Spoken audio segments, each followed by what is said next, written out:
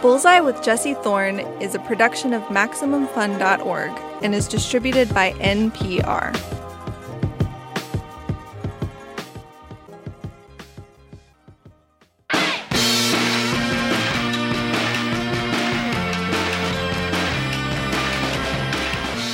It's Bullseye.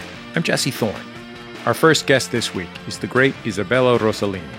She's being interviewed by our PAL correspondent and Isabella Rossellini superfan, Louis Virtel. Isabella Rossellini was born into European film royalty.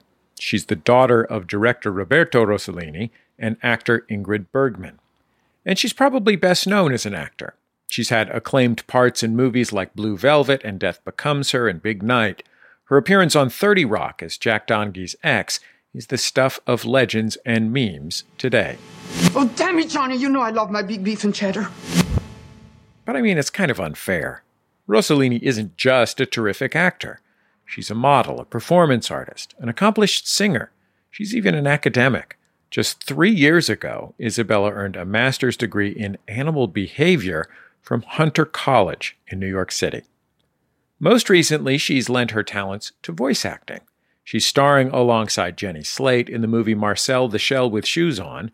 It's a comedy that mixes animation and live action, based on the viral short from 2010.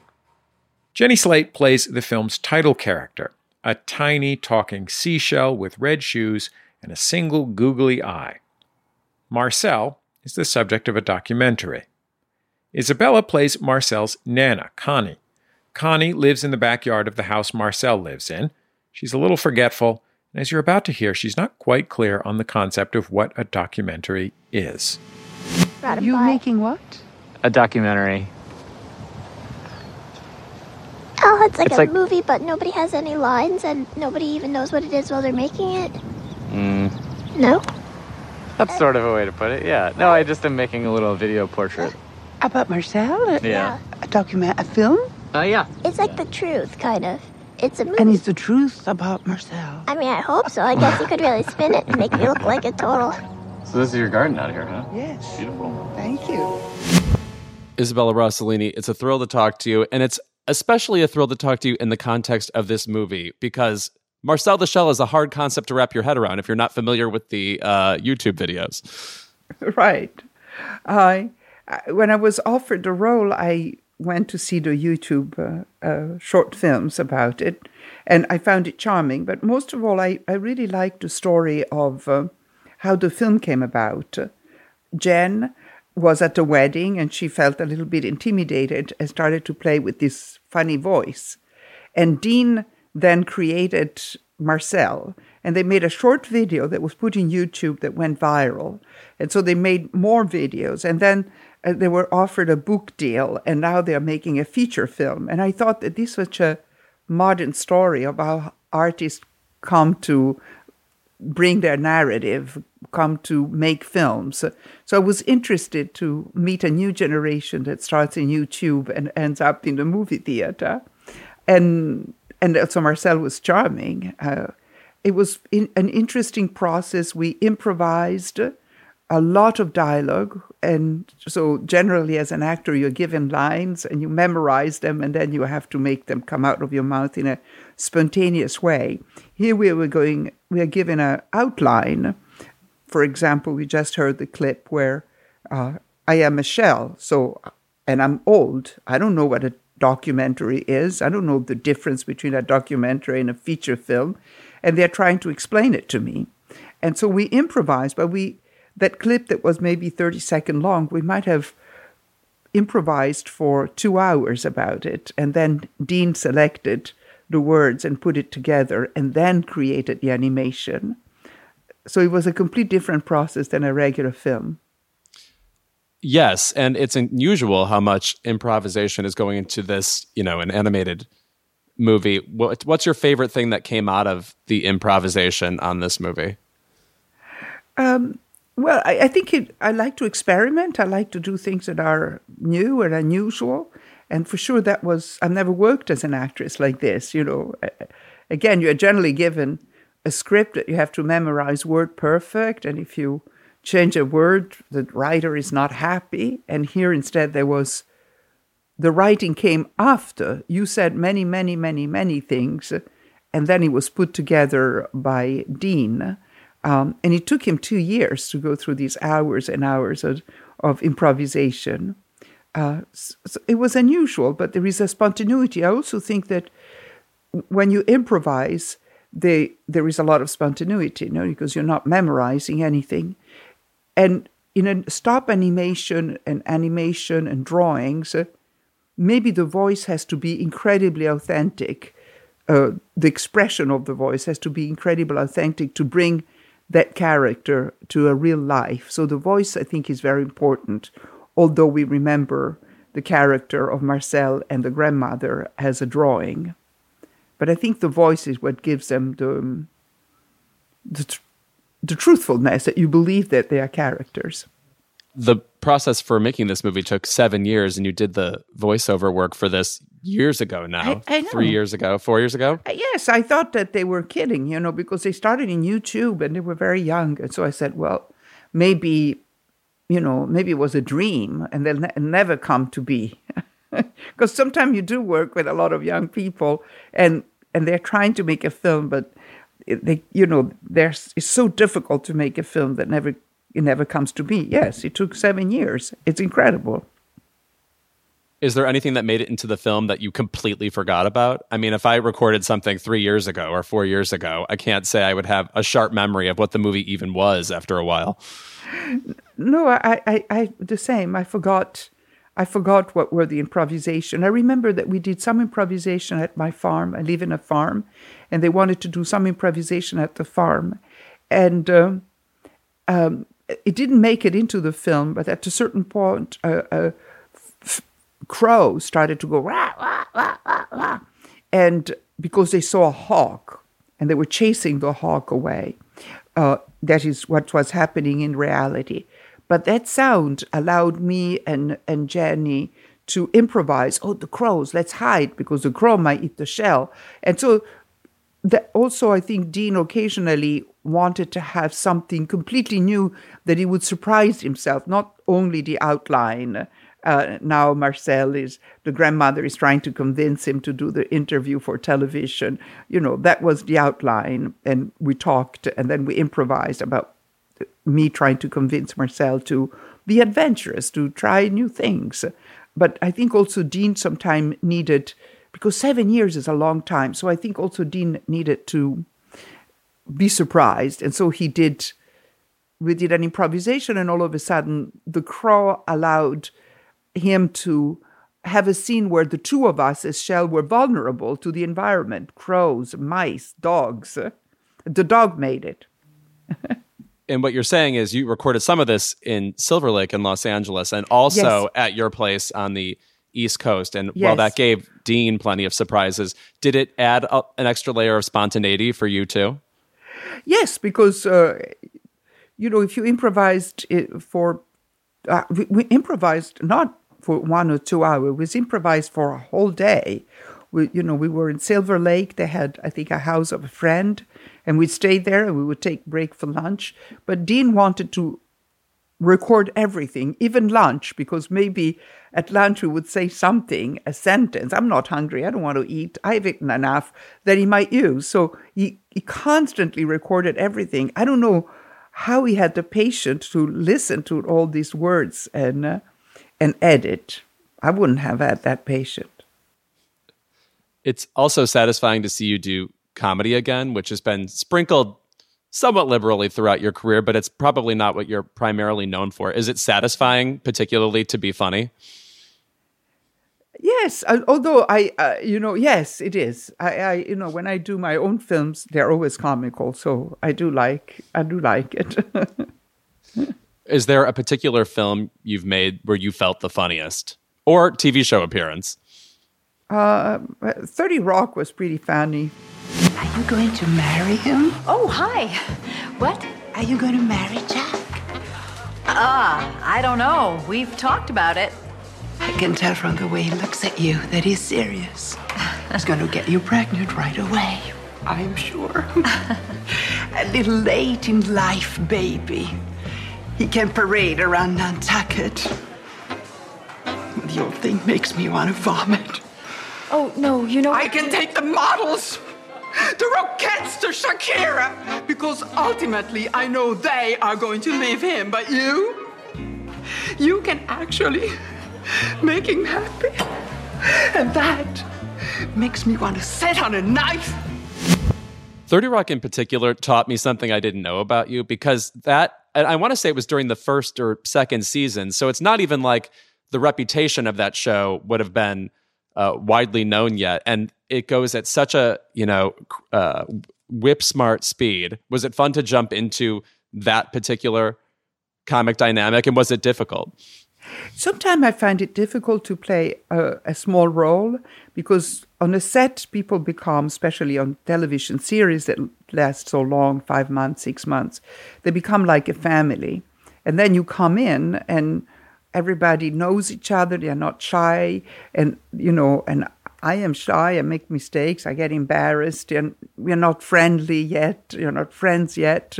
So I find sometimes that playing a small role, it's harder than playing a longer role, just because you're shy. And also there is a mood on the set, and there is a style, and there is a rhythm, and you don't know that.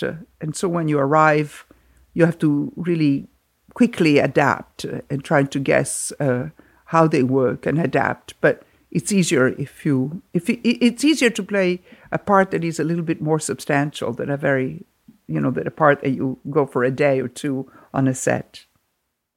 So much more still to get into with Isabella Rossellini. When we come back from a quick break, she and Louis will talk about why she's attracted to working in experimental film. It's Bullseye from MaximumFun.org and NPR.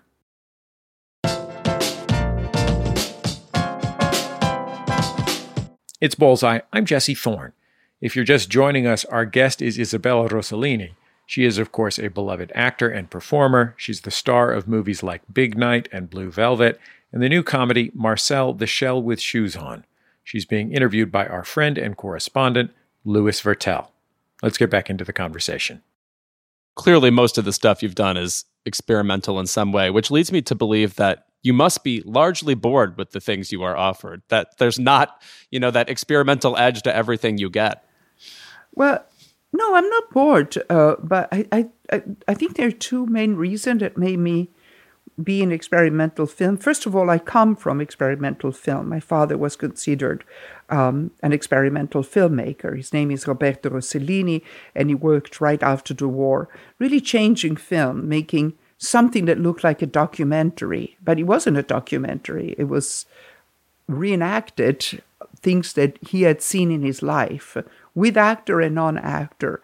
And his new style of film that he made was called neorealism. My father was extremely experimental, and so I'm not intimidated into jump in and do something experimental.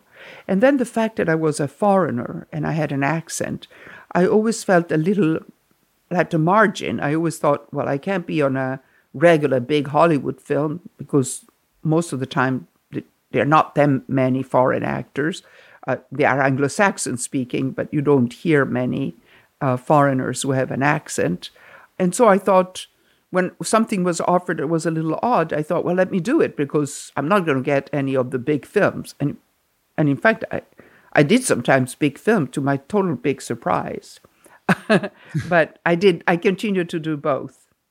Your mother, for people who don't know and need to be told immediately, was Ingrid Bergman, star of Casablanca, For Whom the Bell Tolls, Notorious, among other unbelievable classics. How likely are you, just at any given time, to watch the movies of either of your parents?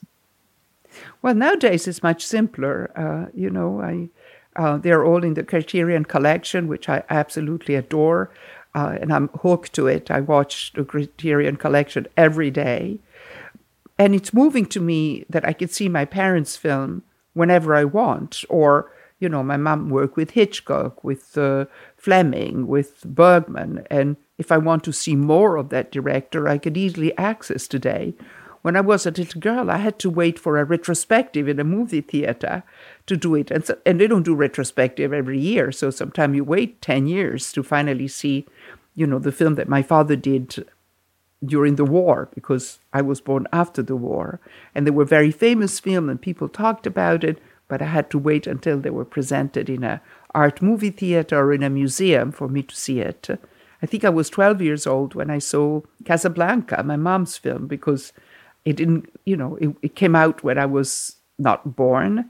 And then finally, when I was 12 years old in Italy, they gave a retrospective of my mom. So every night, it was a retrospective every Wednesday night. I remember they showed 10 films of my mom, and every Wednesday for 10 Wednesdays, I saw my mom's Hollywood films. So I'm very grateful that today you can access all this whenever you want. When I think of Ingrid Bergman's filmography, she doesn't have too many, I guess, broad comedies that stand out. But one movie I love in particular that she, at first the role seems like it's going to be smaller or less thankless than the other comic roles, but then it really blossoms as Cactus Flower. And I was wondering if you had any particular good memories of watching that movie, because her personality in that just, I think, flourishes. It's such a joy to watch. She was so happy to play a comedy because they often made her play the romantic lead. She was very beautiful, but she was considered a beauty, an accessible beauty, the girl next door. So she always played a little bit the girl next door, the good girl. And she was happy when she had to play a nasty character like in Dr. Jekyll and Mr. Hyde. And then as she grew older, and Mama was very simpatica, she was very funny, she could finally also do comedy as she did in Cactus Flower. She's very funny in Cactus Flower. I'm sorry that she didn't do more comedy. And I think she was sorry too. She wished to have done more. You really remind me of your mom, specifically in interviews. When I watch interviews with her, she has the same kind of witty, fun flair. And yet, on the silver screen, I really can't think of many roles you've done that either she would have taken or would have even been in the realm of possibility for someone like Ingrid Bergman. Can you think of any roles you've taken that remind you of your mother? No, but I also haven't done films in contrast to my mother. I think there was a new generation of filmmakers like my mom. I liked directors that have a very strong hand, that are very author-like. And so once you work with these directors of film, they really have their signature, whether it's Hitchcock or David Lynch or Martin Scorsese or Bergman, they become very strong signature of the directors. So partially, if I had done a Hitchcock film, maybe you would have said, there is a similarity, but it's the director, and we favor this kind of films. I think both Mama and I regard films as an art. And so originality and new points of view becomes fascinating rather than something that you know it's going to be commercially successful because he has the good guy, the bad guy, the little romantic. Once you do something that has all the ingredients to make it successful, it's less interesting to us. And it's also probably a European tradition. I can't stop thinking about how long ago it was that you recorded this stuff for Marcel the Shell. And I was wondering, just in general, has there been, in particular, a movie you've worked on where you worked on it, and then it took however long it took for it to come out, and you were surprised by the final product? Like, in a way, probably you were... Marcel the Shell has the prize for that. At a certain point, I thought it wasn't going to come out. Because you've made so many movies where there's a specific theatrical feel, and I feel like on the set, you wouldn't have been able to predict what that was, or it must have been described to you, but you couldn't, tangibly see it. For instance, I don't think Blue Velvet could have been described to me in the abstract while making it. Well, this is the problem that one has, So if you work every day, you more or less starting to understand the style, but the script is never the final product. A script, for example, Blue Velvet, yes, the story was there, but the power of the images of David Lynch, who's also a painter, is so powerful, and the film is all this sequence of imagery. It's also the narration, but the narration is not so important for David. In fact, sometimes you can't really follow the story, and yet you are afraid, and yet you feel romantic. So he's interested in the mood and the mystery of what causes that mood. So if you read the script and try to seek narration and try to seek, you're lost. But if you work with David, then you understand something that sometimes cannot be expressed in words, that he's seeking for mood, atmosphere, more than narrative. But it takes a few days to be with the director or other actors to understand their style, their genre, and then to adapt. But this is also the great pleasure of being an actor, is that you really take trip into people's mind, and if their minds are great, like Tina Fey or David Lynch or Bob Wilson, it's a fantastic journey. But as you're taking it, you're also hesitant and you're a bit shy and you have to. But I am open to experimentation, and I think that's why I always end up with this experimental film, whether it's Marcel Duchamp or Guy Maddin, The Saddest Music in the World, or even David Lynch, who when he did Blue Velvet, it was considered very avant-garde. It wasn't a classic as it is today. Who sent you here? Nobody. I've seen you before. I sprayed your apartment. I took your key. I didn't mean to do anything except see you. What did you see tonight? Tell me. I saw you come in. I saw you talk on the phone. And then? You got undressed. Do you sneak in girls' apartment to see them get undressed? No, never before this. Get undressed. I want to see you. Look, I'm sorry. Just let me leave. No way! I want to see you get undressed! The vigor of this movie. How did he create the atmosphere that would produce a movie like Blue Velvet? Well, he produced it by creating enormous friendship and trust, because we were talking about rape, ritualized rape, crime, a woman that I played, a battered woman, but in an incredible, extreme situation. And then when I meet the character played by Kyle MacLachlan, Jeffrey Beaumont, and he's a younger than I become the character played by Dennis Hopper. I become the executor of the crime on Kyle, and because I exercise power, because I'm powerless in front of Dennis Hopper, but with the opportunity to have a younger boy, I can exercise that muscle. So she's crazy. I mean, she's a very convoluted psychological character. And if there wasn't a total trust and a feel of friendship and protection, it would have been very hard to play the part. We're still very good friends, with Laura, Kai, David, and I. We call each other family. No, Laura is also a stone pro in that movie, and it's one of the first things, starring roles she really had. I hope people revisit it also in the future, just specifically for Laura Dern, in addition to all the other great performances. Yeah. But I want to say about Blue Velvet, it's one of the few movies I've seen where I actually find some of it too scary. Like, Dennis Hopper is too frightening for me to rewatch. And obviously you're an intimidating presence yourself in certain ways, but have you ever been just intimidated by the kind of power that an actor brings on set? There are films that I can't watch because I'm too scared, but it's not Blue Velvet, maybe because I've done it. And when I watched Blue Velvet, I watched it recently because it was an anniversary. I don't know if it was 30 years or 40 years, and it was shown at the Museum of Modern Art in New York. So I went to see it and present it. And I sat down and looked at the film. I hadn't seen it in 20 years. And I thought, wow, it still feels modern. It still feels avant-garde. And that surprised me. But it also feels I don't really watch many of the films that I've done because you always get a little nostalgic. You see that scene and say, I remember that day we did this and then we all went to dinner or this happened. And so it brings up a lot of memories and nice memories, but still it's always a little bit sad. I like to look forward instead of backwards. It's interesting that you say you're specifically forward-looking, not anti-nostalgia, but not seeking out nostalgia. And yet you also say you watch the Criterion Collection every day. I don't watch my film. I watch other.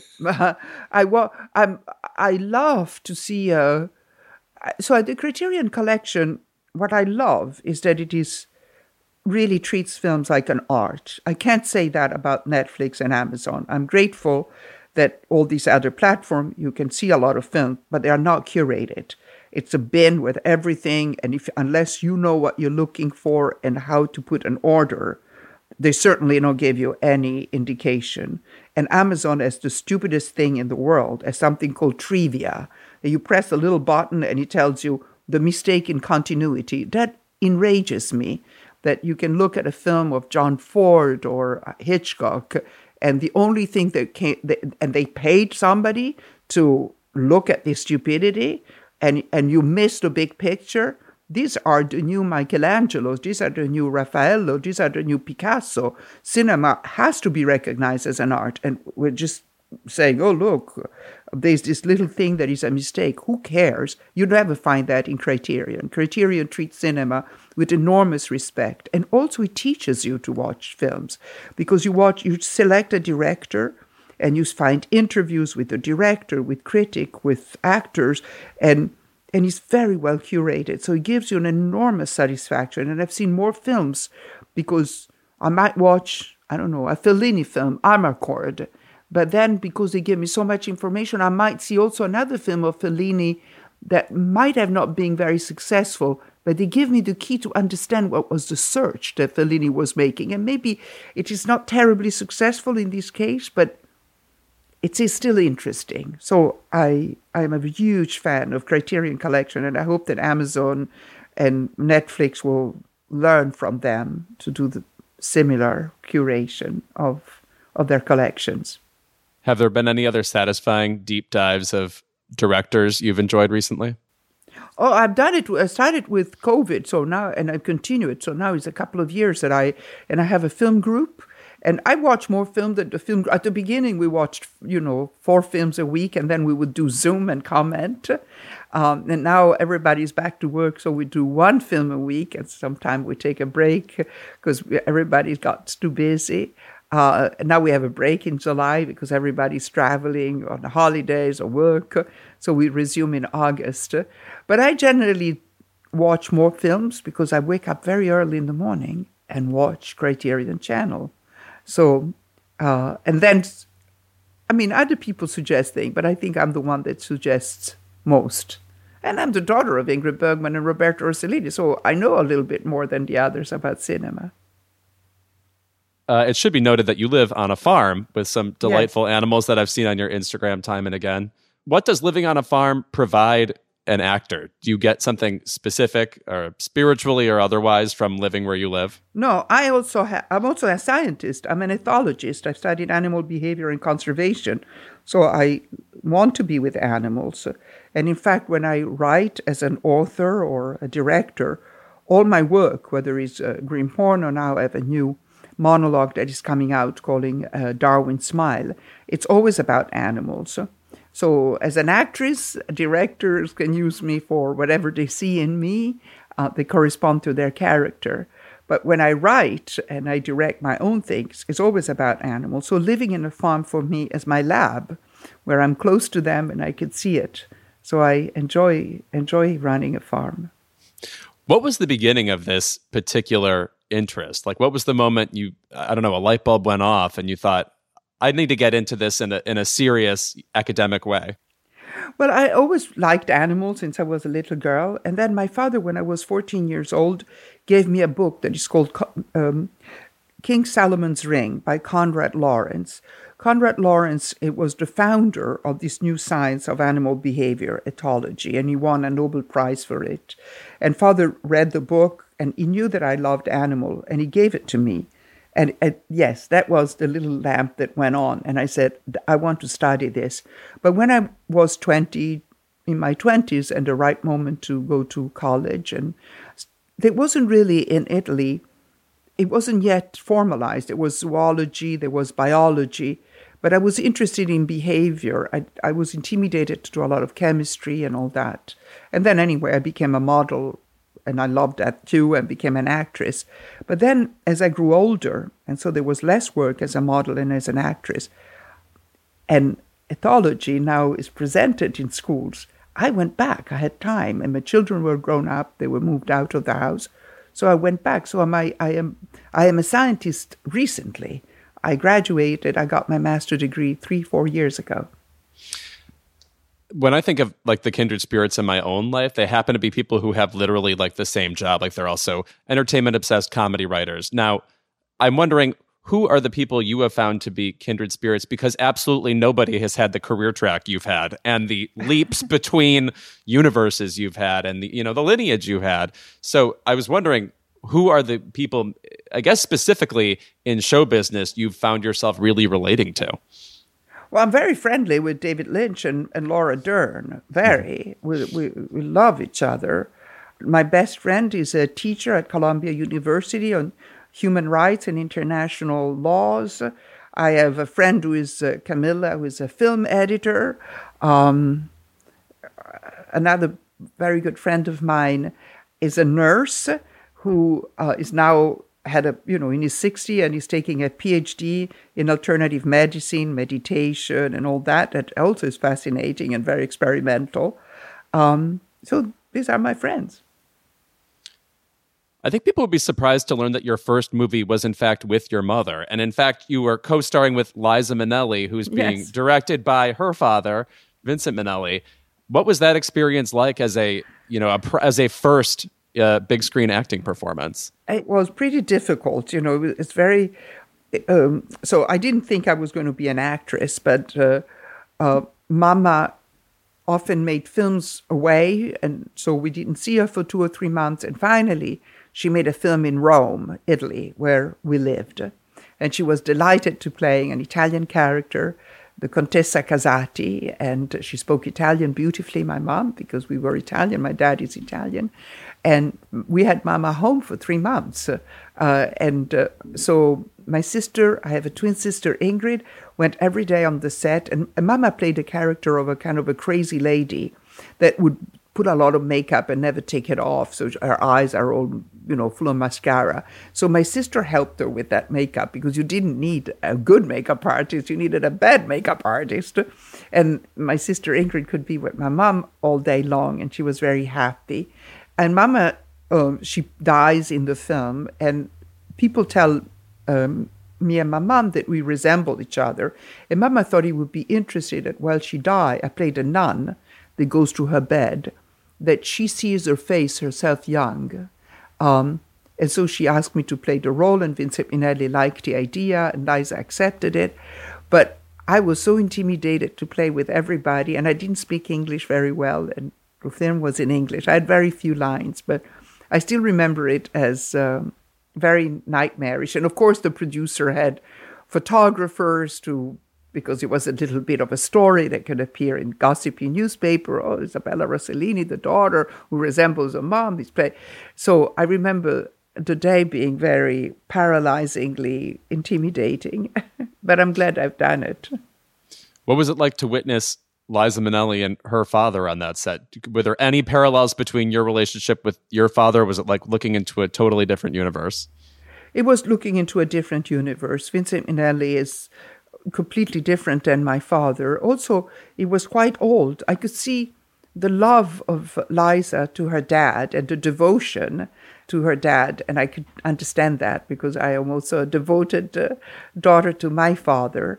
So in that I saw the tenderness. I think the father was old and had not worked for many years, and Liza wanted to make a film with her dad, and she had just gotten the Oscar for this extraordinary film Cabaret. I did a Bob Fosse retrospective with in my early morning, and so in that moment she had the power to make her dream come true, which was to work with her dad, because she had worked with her mom a long time, many times. We'll finish up with Isabella Rossellini after a quick break. When we return, she's accomplished so much: singing, writing, acting, modeling. What's next? Louis Virtel gets to the bottom of it. It's Bullseye from MaximumFun.org and NPR. Hey, were you a reader as a kid? Like maybe you read a lot of fantasy novels? Or horse girl books. We know how it is. But now you're an adult and you miss reading. You're so busy and you can't figure out how to get back into books. We're Reading Glasses, and we're here to help. Yeah, we'll give you advice to figure out what books you love or learn to stop reading books you don't even like. We're really big proponents of dumping that book. Dump that book. But most importantly, we'll help you fall back in love with reading. Reading Glasses, every Thursday on Maximum Fun.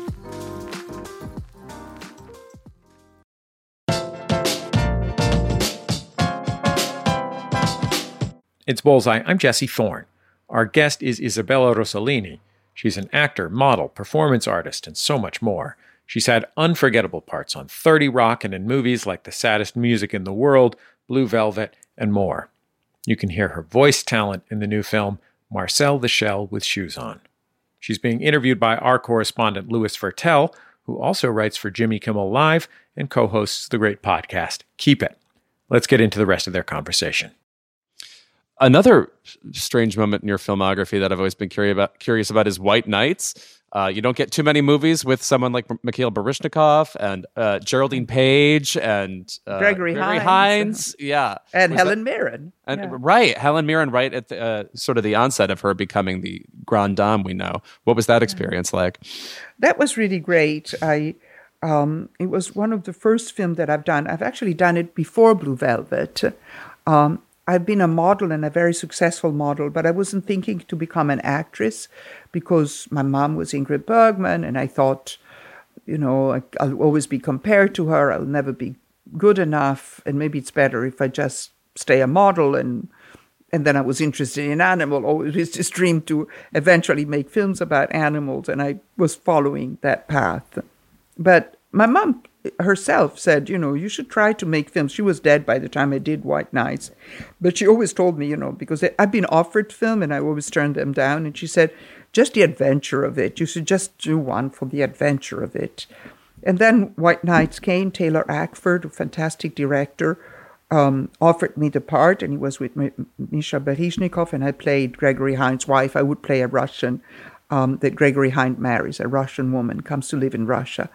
And I met them, I liked them. I'm a very good friend of Baryshnikov, and I was a very good friend of Gregory Hines, who died really too young.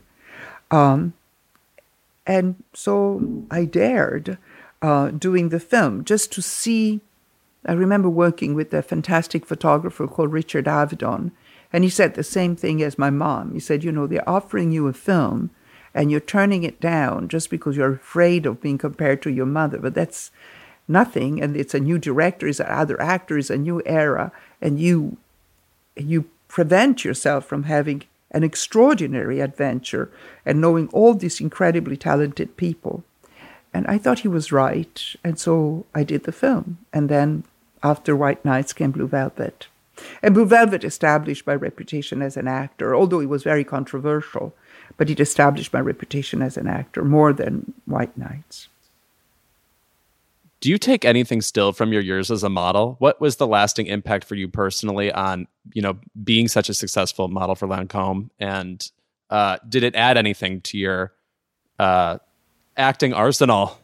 Oh my God, everything. A lot. It's very similar. Avedon said, modeling is a little bit like being a silent movie star. I'm not photographing your nose, your eyes, your perfect mouth. I'm photographing emotion. There is no beauty without emotion. So it was acting. I was acting in front of the camera. Bruce Weber, Peter Lindbergh, Stephen Meisel, Fabrizio Ferri, Avedon, Penn. But you have no words because there is not a dialogue when you do still photos. And that also made me think, well, but if I am a successful model, maybe I can evolve and become an actress. And I did. And then when I become an actress and you work with many directors, that helps you say, oh, I always wanted to make films about animals. That experience helps you learn and evolve to become a writer and director. So everything leads to other things. Speaking once more about your mom's filmography, a movie I watched with a bunch of my friends that you would think would just play like an austere drama where we all sat in silence, but in fact we were screaming at the TV, loving it so much, being in the movie, is Autumn Sonata. and the intensity of that drama, but also the power of both their personalities. We're talking about Ingrid Bergman and Liv Ullmann. I was wondering if that movie had any particular, if you had any particular love for that movie, since I personally now find it to be a scream. It's funny that you say that. It's interesting. It was done as a serious movie. I mean, Ingmar Bergman doesn't do comedy. But it was shown recently at the Berlin Film Festival, and Liv Ullmann was there to present it. And I was the president of the festival. So I went, as an homage. Of course, it was my mom. It was Liv Ullmann. And I presented the film with great reverence. And then Liv Ullmann came and talked. And she made me laugh so much. She said, well, Ingmar Bergman never really reconciled himself with the fact that women have career. He made a film about a woman who had a big career, and therefore she neglected her daughters. And the film is all about that. And she told a very funny story. There is a big scene in the film where Liv Ullmann, who plays my mom's daughter, has a long monologue, and she lays it out to the mother, how much you neglected me, like what you've done to your family in the name of your career and all this. And so the camera, they first did the close-up of Liv Ullmann. She had all these words to remember. And so they started with that. And then when they reversed the camera and mother had to react, Bergman said, now Liv is going to do the same thing. How would you react? And my mama said, I would slap her. What? You can't slap her. Mama said, I would slap her. It's a boring daughter. I do my career. So she took the defense of women that had the career, and she started fighting with Bergman. And Liv Ullmann said Bergman was not used to be contradicted because it was revered as a great genius. And they storm out, the two of them. You could hear them scream in the hallway, and everybody in the set was looking at each other. And then mothers came back and did the scene. And Liv Ullmann said, I couldn't believe this teaching, not only of acting, but this teaching of humanity, because my mom played a character with just a rage that she wanted to slap the daughter who was accusing the mother, you've done this, look at me, poor people, blah, blah. And the rage that women have to having to swallow always the accusation of that the first role you have is your family, is bringing up the children. And if you do anything that it isn't just that, you're punished for it. And you see the rage in my mother's eyes. And that was a big lesson for Liv. And I guess my final question is, do you have a dream personal project you'd like to do in the future, maybe concerning animals? Because I really think there should just be some sort of Instagram live feature where we watch Isabella Rossellini just monologuing about things we don't know about animals. Yeah, this farm for me is a lab. It's a lab of ideas. It's not only my lab of ideas, it's other people's lab of ideas. A friend who's an artist, Leah Chavez, who has medicinal plant, and she's creating teas and she's creating oils, and it's quite interesting, her research. And Patty Gentry, who is renting 3 acres out of my 30, has been a chef for 25 years, and now she's growing this absolutely incredibly vegetable for great chefs, but also for the community that can come and buy her extraordinary tomatoes and peas. I always say she's the Picasso of vegetables. I am very interested now on my chickens, but also on fiber and wool, and the fact that there is a lot of breeds of animals, sheep. There is the merino sheep, and that's almost like a monoculture. It's a very soft wool, and it's great, and that's the only sheep there is around. But there is a lot of other breeds that are forgotten, and I have some breeds here that are endangered. Breeds, not the species is not endangered, it's the breeds, as if we decide to just have Labrador and we will neglect all the other dogs. So you lose the pugs, you lose the dachshund, you lose the chow chows, you lose the hunting dogs, you lose a herding dog, and you just have Labradors.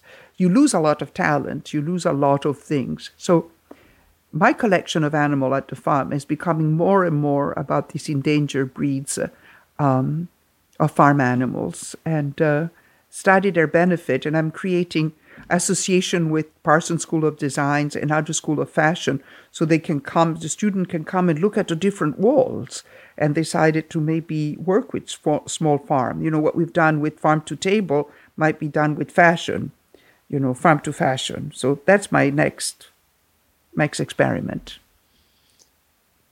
That seems like a perfect experiment. I can't imagine anybody else fronting that but you. So I'm thrilled when it finally comes to fruition.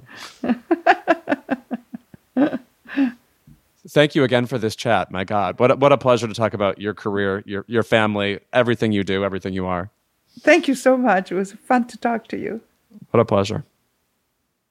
Isabella Rossellini, her latest movie, Marcel the Shell with Shoes On, is very sweet and funny. You should definitely check it out. And our thanks to our correspondent and friend, Louis Vertel, for interviewing her. Louis is, as we mentioned earlier, the co-host of the podcast Keep It, which you can download wherever. If you're a Twitter user and you do not follow Louis on Twitter, you are using the service wrong. Go follow Louis Vertel on Twitter. He's one of the great geniuses of the medium. So funny.